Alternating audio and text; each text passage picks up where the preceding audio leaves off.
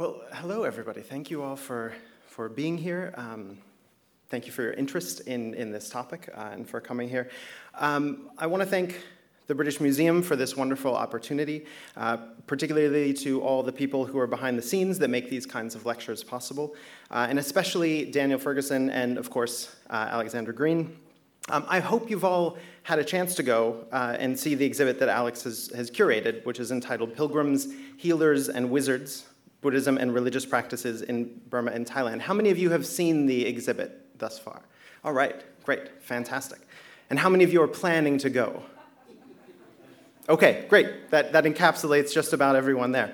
So I think this is a fascinating and revealing combination of pieces from the museum's collection, some of which are being displayed for the first time, and also more contemporary pieces from the kind of everyday practices of Buddhists today. And I'd like to ask you just to join me momentarily in congratulating Alex on an excellent exhibition here. So today I take as my topic the contestation of Buddhist identity in contemporary Myanmar. The country is in the midst of an unprecedented opening up, and a series of economic and political reforms are bringing in a wave of outside influences, some of which are welcomed by Burmese Buddhists, others provoke a more ambivalent response, and others are strongly rejected or criticized.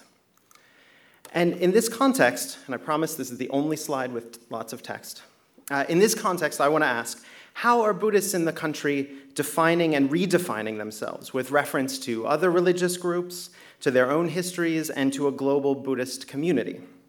And how are these identities disseminated and contested through new communication technologies, new religious practices, and reimagined notions of what it means to be Buddhist in Myanmar?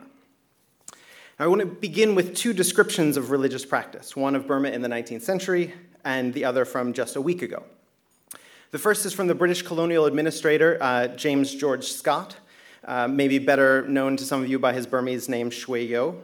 And in his book, The Burman, Scott wrote, "A pagoda feast in Burma is one of the most frequent, as well as one of the most picturesque sights in the country. Each shrine has its own special sacred day, and the annual celebration of it is the occasion of a general picnic, the congregation of people from all parts of the surrounding districts being bent no less on pleasure than on pious observances. Youths and girls look forward to them as seasons of mirth and flirtation. Elderly people have no less liking for them. They meet their old friends and receive and recount the gossip of half a dozen districts. It's a joyous holiday, and it's sanctified by the thought that the few hours spent at the pagoda gather up stores of merit, certainly not less profitable than the social delights are pleasurable." And now another more contemporary account, actually taken from a Washington Post article last week. "Incense swirls through the air on a darkening evening as a Buddhist monk sits cross-legged before an ancient temple, his eyes closed in meditation. His cell phone rings. The monk fumbles in his traditional crimson robe, speaks for a while, then puts it aside and continues meditating. All around him, his fellow Burmese are celebrating a full moon festival at the Shwedagon Pagoda, snapping pictures of themselves in front of flickering candles and filming their children. Once, a trip to the most sacred site for Burmese Buddhists meant prayerful contemplation. Today, it's like Disneyland." Now, these two scenes are typical in some senses, although possibly a bit overblown and problematic in others. Obviously, given Scott's description, it was never just prayerful contemplation that went on as part of these festivals. And I also want to suggest that it's rather presumptuous to assume that the contemplation part is somehow the more serious or meaningful or more genuinely Buddhist practice, and I'll get to that in just a moment. But these two kind of scenes remind us that while the material items and the level of technological sophistication may change over the years, Buddhist practice always contains a combination of the mundane and the otherworldly, the everyday and the ineffable. What Buddhists do, and the reasons why they do these things, are essential parts of Buddhist identity. But even as a religious identity is maintained by practice, for many people in the world, it is also maintained through birth into a particular community. And this leads us to a fundamental tension that I believe structures the contestation of Buddhist identity in contemporary Myanmar, as in so many other places. Is religious identity constituted by what you do or by what you are? Now, before we start to look in more detail at the Myanmar case, I want to ask you this afternoon to suspend whatever ideas you have of what Buddhism is, what Buddhists believe, what is real Buddhism. You may know something of the teachings of the Buddha. You may even identify as a Buddhist yourself. However, today, my goal is to open up space for different understandings of what it means to be Buddhist, what it means to practice Buddhism. And importantly, I want to insist that none of these ways of being Buddhist is any better or more genuine than another.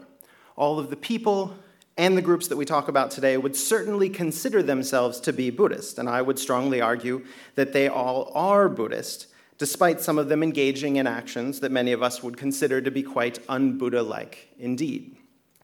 Now, the important distinction here is I am conducting more a kind of cultural analysis of identity, not a theological investigation. And I hope that this type of analysis can orient us towards the tension between these two ways of establishing a religious identity. Are you Buddhist because of what you do, or are you Buddhist because of what you are?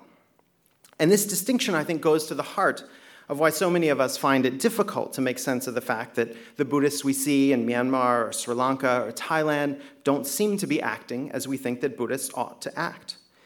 One reason, I think, is that we're likely influenced by the contemporary character of Christian religious identity in the modern West. So the scholar Slavika Jekelic shines a critical light, a helpful critical light, on the assumption that many of us make that religion is a choice, because for many of us it is, and it has been. In fact, most of the world's religious population would fit into the category of what she calls collectivistic religiosity, that is, being born into a religious practice and identity. And she identifies an implicit theory of religion that most of us hold, that, quote, understands religion to be about beliefs and rituals, that is, theology, and not about the kind of belonging that shapes communal boundaries, that is, identity, culture, or politics, end quote. Yet, the fact that these identities are more culturally based does not make them any less religious or any less salient. And Jekelic's warning, although she makes it in a study of Christianity in Europe, would appear to be particularly relevant for the study of Buddhism. Most Buddhists in the world are born into their religious identities, whereas most Western scholars or practitioners come to the religion as a matter of choice, usually through texts, through philosophy, or selected meditation practices, often failing to recognize the complex relations of religion to collective identities. Now, one of the things that I love about the exhibit that this lecture is connected to is that Alex has tried to challenge our preconceived ideas of what Buddhism is and what Buddhists do at every turn. So for every image of the Buddha meditating, and here we have a poster of the Buddha meditating and surrounded by scenes from the 10 great Jataka tales, there is a page from a tattooing manual. And this is one from a 19th century tattooing manual in Myanmar. This effectively weaves together images or concepts that might be more recognizably Buddhist with those that might be pre-Buddhist or connected to local spirits or powerful beings. Many of the men in Myanmar and Thailand who have applied and received these kinds of tattoos over the years would undoubtedly consider themselves to be Buddhist, although they might themselves distinguish between the kinds of situations in which one would appeal to the Buddhist teachings that are related to moral practice and the path to enlightenment, and the more worldly, efficacious practices that help one to navigate the everyday realm with its malevolent beings and very real kinds of dangers. As some people are fond of saying in Myanmar, the spirits for this life, the Buddha for the next life. And I think it's important to contest this constructed idea of a true Buddhism, not just among ourselves as Western observers, but also among Burmese Buddhists. While the notion of purifying Buddhist practice has been around for quite a while and is usually connected in some way or another to attempts to secure political power, this particularly modern version that emphasizes philosophy and meditation emerged generally in the 19th century in Burma, slightly earlier in Sri Lanka, as a response to Western colonial and scholarly projects that sought to identify the purest, most original form of the Buddhist teachings.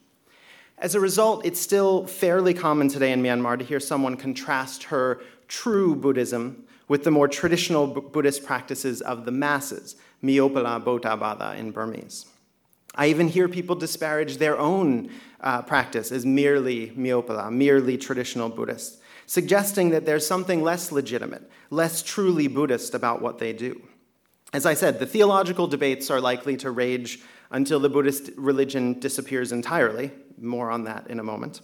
But for the purposes of political and social analysis, I think we miss much of the picture if we merely dismiss these practices and beliefs as not Buddhist or not sufficiently Buddhist in some way. Okay, so having dispensed with the tendency to try to identify true Buddhism, and I hope we can put that aside, I want to give two examples of the ways in which Buddhist practices are changing in contemporary Myanmar. First, we can see some changes in donation practices, what's known as dana in Theravada Buddhism. In the past, the strongest norm guiding donations had to do with, on the one hand, what one was donated. So a scoop of rice in the morning to the monks on their alms rounds is a nice daily practice. And here we see a picture of monks on their regular alms rounds. And this occurs still in neighborhoods throughout Myanmar. But donating an entire monastery or building a pagoda, of course, gains one huge amounts of merit. The other important element is the moral purity of the one accepting the donation. So giving to a learned monk or one that many people consider to be very close to enlightenment or have reached some level of enlightenment would garner more merit than a donation to a young novice who has just put on his robes a month ago. Donation norms are changing in some communities in Myanmar, influenced partly by recent events and driven largely by a few prominent monks. After Cyclone Nargis devastated parts of the country in May 2008, many Buddhists took part in distributing aid to affected areas. For some, this seemed to catalyze what had been a quietly growing trend towards what we might call social rather than religious donations. That is, donations for orphanages or hospitals treating HIV-positive patients, rather than tangible support for building monasteries or pagodas.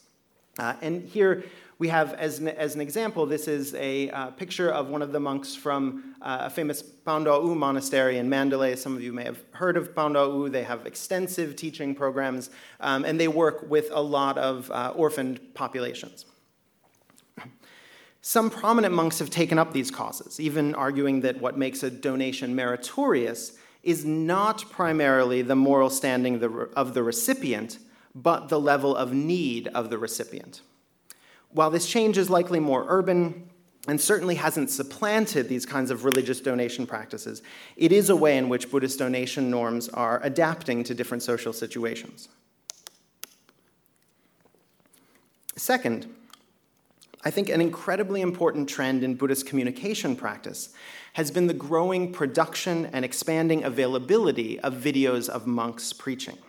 If you've seen the exhibit, you may think it odd that the British Museum has included a DVD in one of its display cases. So not actually a video running, but the DVD as a material object. I think this correctly and perfectly captures a significant development that has had an enormous impact on the ways in which Buddhists share ideas about their religion, the way they treat popular monks and monks in general, and the ways in which certain interpretations of Buddhist teaching and Buddhist identity can spread more rapidly through Myanmar today. So even a decade ago, there was a limited season within which it was common for a small population of monks to travel to different places to give sermons.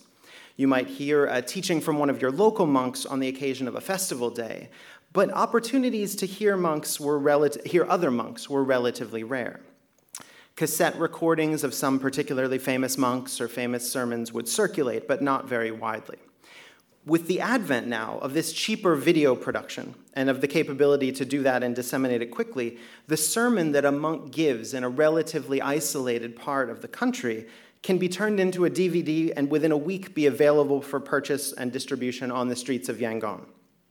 When a community somewhere sponsors a monk to give a sermon, they can record and distribute videos as a form of merit making these teachings available to those who weren't able to attend the actual event.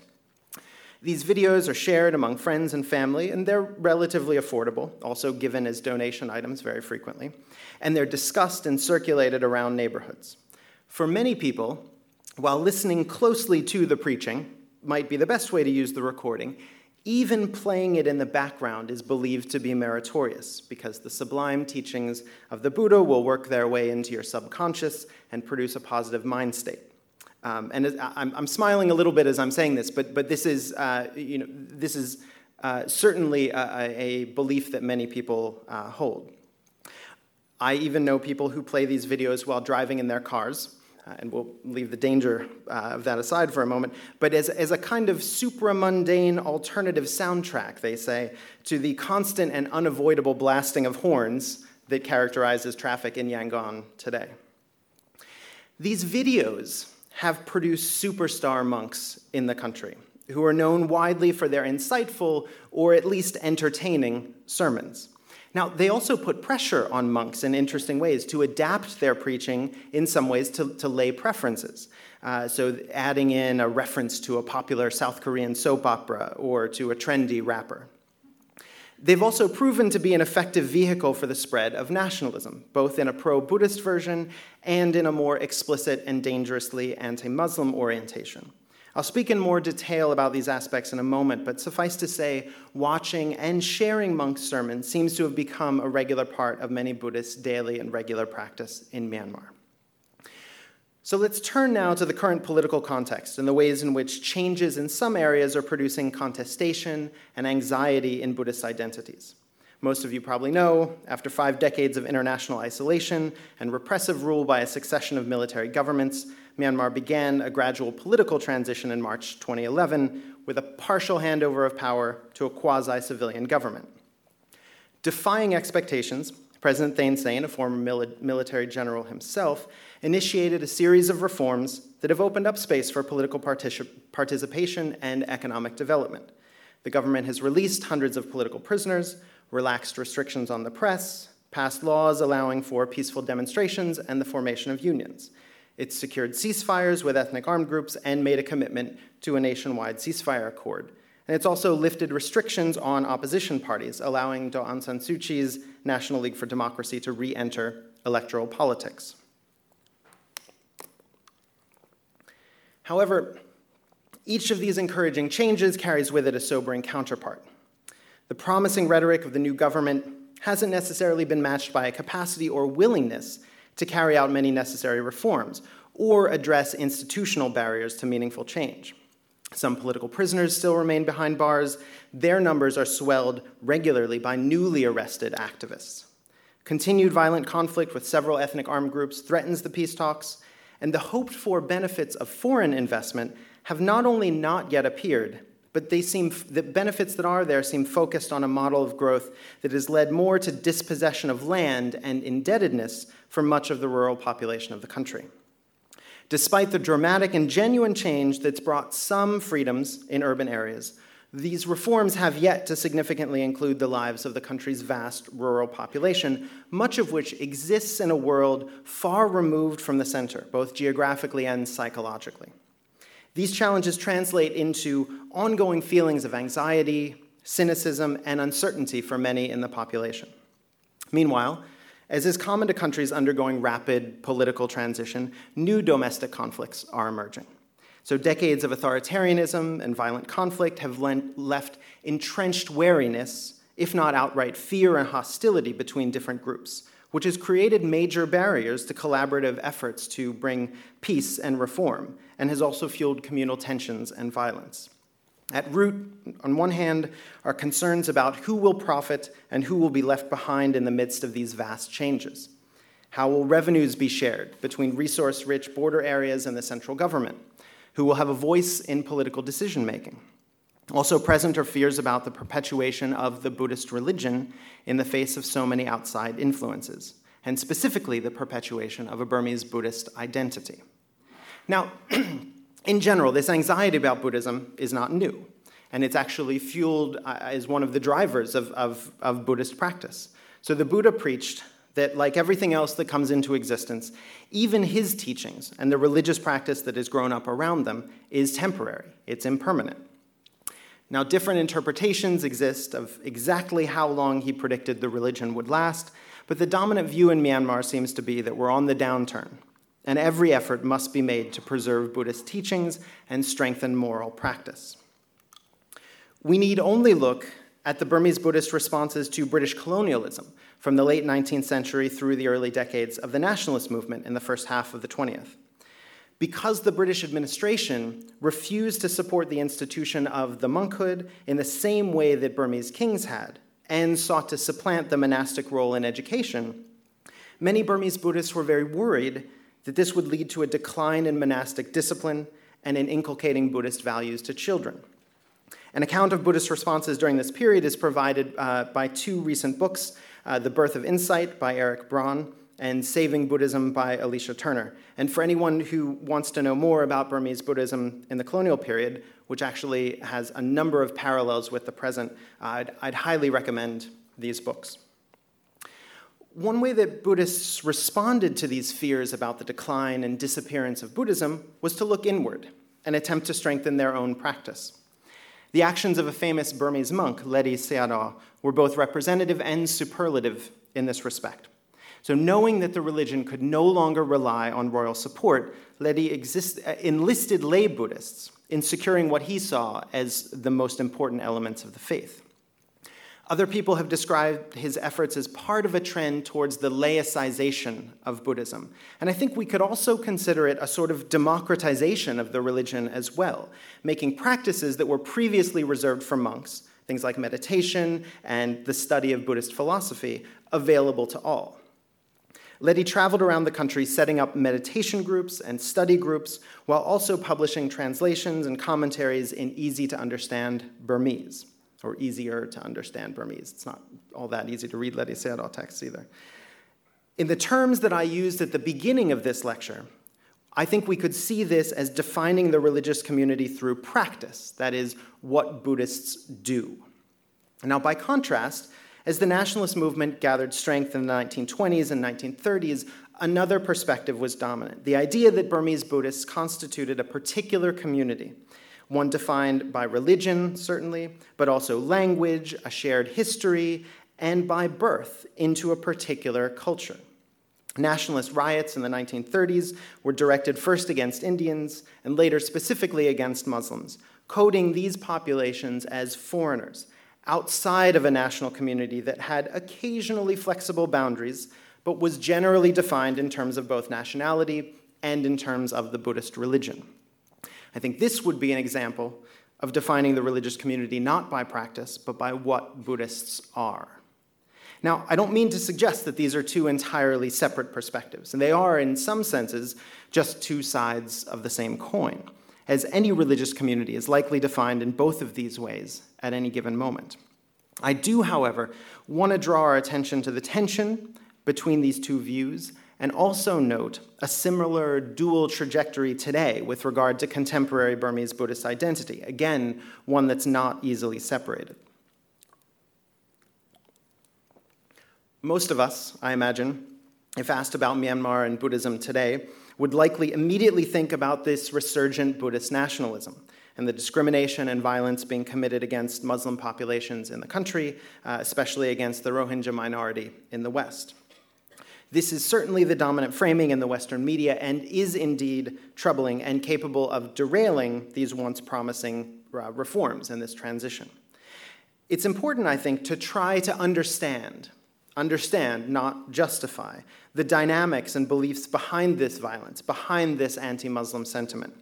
Also, without accepting the idea that people expressing these views are somehow not real Buddhists, is it reasonable to ask, how do they understand these actions to be compatible with their religion?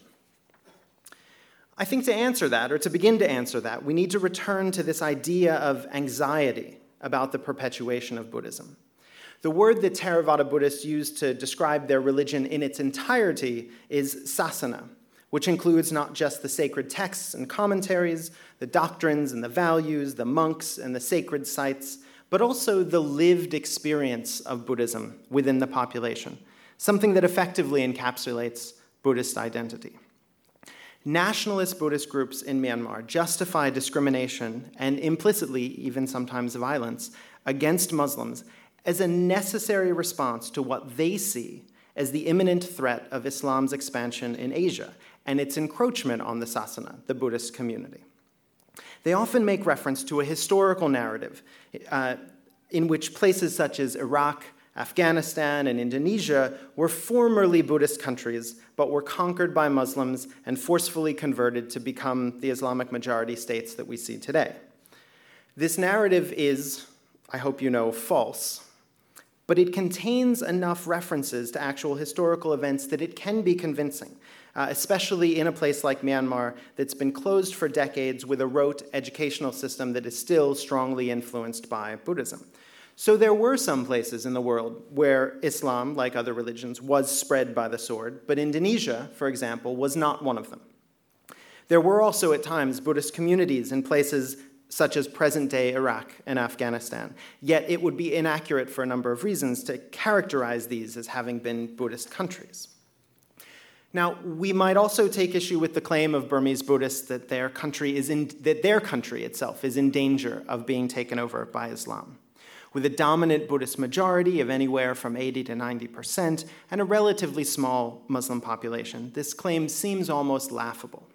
Yet, this, what I've described, is not the context within which Burmese Buddhists are necessarily evaluating this claim or this idea. First, they're looking globally at a world where Islam does appear to be spreading effectively and Buddhism receding, at least in a sense of a cultural or national identity. And second, while a glimpse at Myanmar overall might suggest that Buddhist identity and Buddhist practice is in a very secure position, in some parts of the country, such as Rakhine State in the west, the Muslim population constitutes just under half of the population.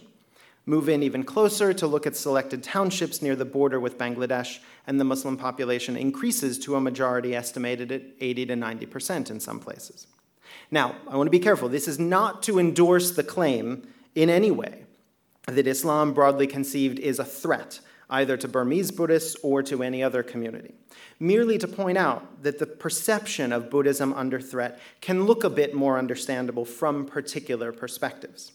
And in a situation like this, some Buddhists in Myanmar and elsewhere in Asia, places like Sri Lanka and Thailand, argue that actions that are taken against non-Buddhist communities, which would seem counter to Buddhist values of compassion, tolerance, equanimity, are justified if undertaken in defense of the sasana, in defense of the religion. This existential fear that Buddhism itself is in danger of disappearing is what underlies an implied argument that the end of preserving Buddhism justifies means that might seem to be counter to some core Buddhist values. Again, I want to emphasize that this is an attempt to kind of understand these arguments rather than justify them.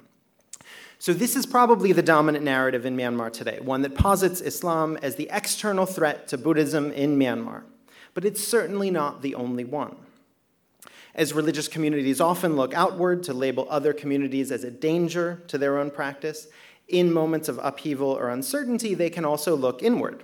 And just like Ledi Sayadaw, who sought to include lay Buddhists in a strengthening of religious practice in Burma during the colonial period, Buddhists in Myanmar today are also looking inward to reinforce their own moral practice, especially through the education of children. This is certainly not a new phenomenon in the country. As in the past, education took place almost exclusively through the monasteries, and in some rural areas, this is still the primary venue for education. But as public education is today secular, at least officially, Buddhists have looked for other ways to ensure that their religious values are effectively transmitted to their children. One vehicle has been something called Yinje Lenma classes, something that roughly translates as making sure that children are cultured and polite. Sporadically over the last few years, a different kind of class has also emerged, often called Dhamma classes, where Dhamma refers to the Buddha's teachings more generally, and occasionally called Buddhist Sunday school classes. The past 2 years in Myanmar have seen an absolute explosion of these classes, with some groups teaching tens of thousands of children in hundreds of classes across the country. Where they're centrally organized, the level of top-down control varies, and I think it's important to get a sense of the range of models here. One group conducting these classes is the Organization for the Protection of Race and Religion, maybe better known as Ma Ba Tha in its Burmese acronym. and they merely sell a curriculum book and expect interested lay people to conduct their own classes. At the other end of the spectrum, a group called the Dhamma School Foundation has a much greater level of organization, with a detailed teacher training curriculum, the involvement of monks in the teaching, and regular evaluations, even including regular site visits. And this is an example of a Dhamma School Foundation curriculum book. Now, nowhere do these classes completely supplant the public education that children receive, but as might be expected in a Buddhist majority country, the line between the two is not always clear. So how should we interpret the rapid expansion of these Buddhist Sunday schools? Is it a laudable impulse to strengthen one's own practice by turning inward and reinforcing the best values of one's religion? Or, as some of you may be thinking, is it a more insidious indoctrination of children into an anti-Muslim exclusionary national identity? The challenge is that it may be both, even where the latter is not explicit or intended. In general, the curricula that I have seen that these groups use is mostly innocuous, emphasizing the general values, practices, and the history of Theravada Buddhism. Yet we also hear troubling reports of nationalist groups putting anti-Muslim pamphlets into their curriculum books, or of monks not just teaching about Buddhism, but also spreading rumors or misinformation about Muslims. This cover, I think, of one of the Dhamma School Foundation books illustrates the point very nicely. It's not just what's inside the book. Equally important is what happens in the classroom, the context in which a child learns these lessons. So even in situations where the classes are not presented with an anti-Muslim bias, and I want to stress that I am not in any way suggesting that the Dhamma School Foundation includes this in their curricula or in their actual classes, the very fact that the anti-Muslim framing appears to be everywhere in Myanmar these days means that teachers and students are influenced to interpret what they learn through that framing. Indeed, the rapid expansion of Buddhist Sunday schools itself appears as proof that Buddhism is somehow in danger, and this is a necessary response to kind of shore up our religious practice. The pertinent and very consequential questions in Myanmar today are, what is the source of that danger? And what is the appropriate response? Do Buddhists choose to turn inward and protect their religion by strengthening their own moral practice? Or do they focus outward, convincing themselves that the threat is from another religion that seeks to overwhelm and convert them? The latter perspective appears to be dominant in Myanmar at the moment, but there are groups and individuals arguing on behalf of the former, and I'm happy to talk a bit more about that in the Q&A if people are interested. Whichever position we might personally endorse, I want to stress again that both perspectives are rooted strongly in Buddhism, in Buddhist identities and beliefs, with one oriented towards defining the religious community through what one does, and the other oriented more towards what one is. Now, it may seem like what's at stake in this moment of change and uncertainty in Myanmar is Buddhist identity itself, whether you believe it to be under threat by expansionist Islam or by Buddhists themselves who aren't acting according to the values of their religion. But what the exhibition here at the museum so skillfully conveys is that Buddhist identity in Myanmar, indeed anywhere, has always been multiple, has always included a wide range of practices and values, and it has also always been contested. I would argue that the people who pray to the Buddha asking for favors or blessings, or the people who tattoo themselves and insert blessed amulets under their skin for protection, certainly ought to be considered Buddhists, and their practices considered Buddhist practices, even though the Buddha said that once he reached nirvana, he would pass out of existence, so there would be no one that anyone could pray to. And even though we cannot find any account in the canonical scriptures where the Buddha endorses the production of amulets or of magical tattooing. Buddhist practices, like Buddhist identities, are wide-ranging and regularly changing through interaction and contestation. I think that notion is very effectively demonstrated in the exhibition, and I hope that I've also communicated it today by looking at Buddhist identities in contemporary Myanmar. Thank you very much.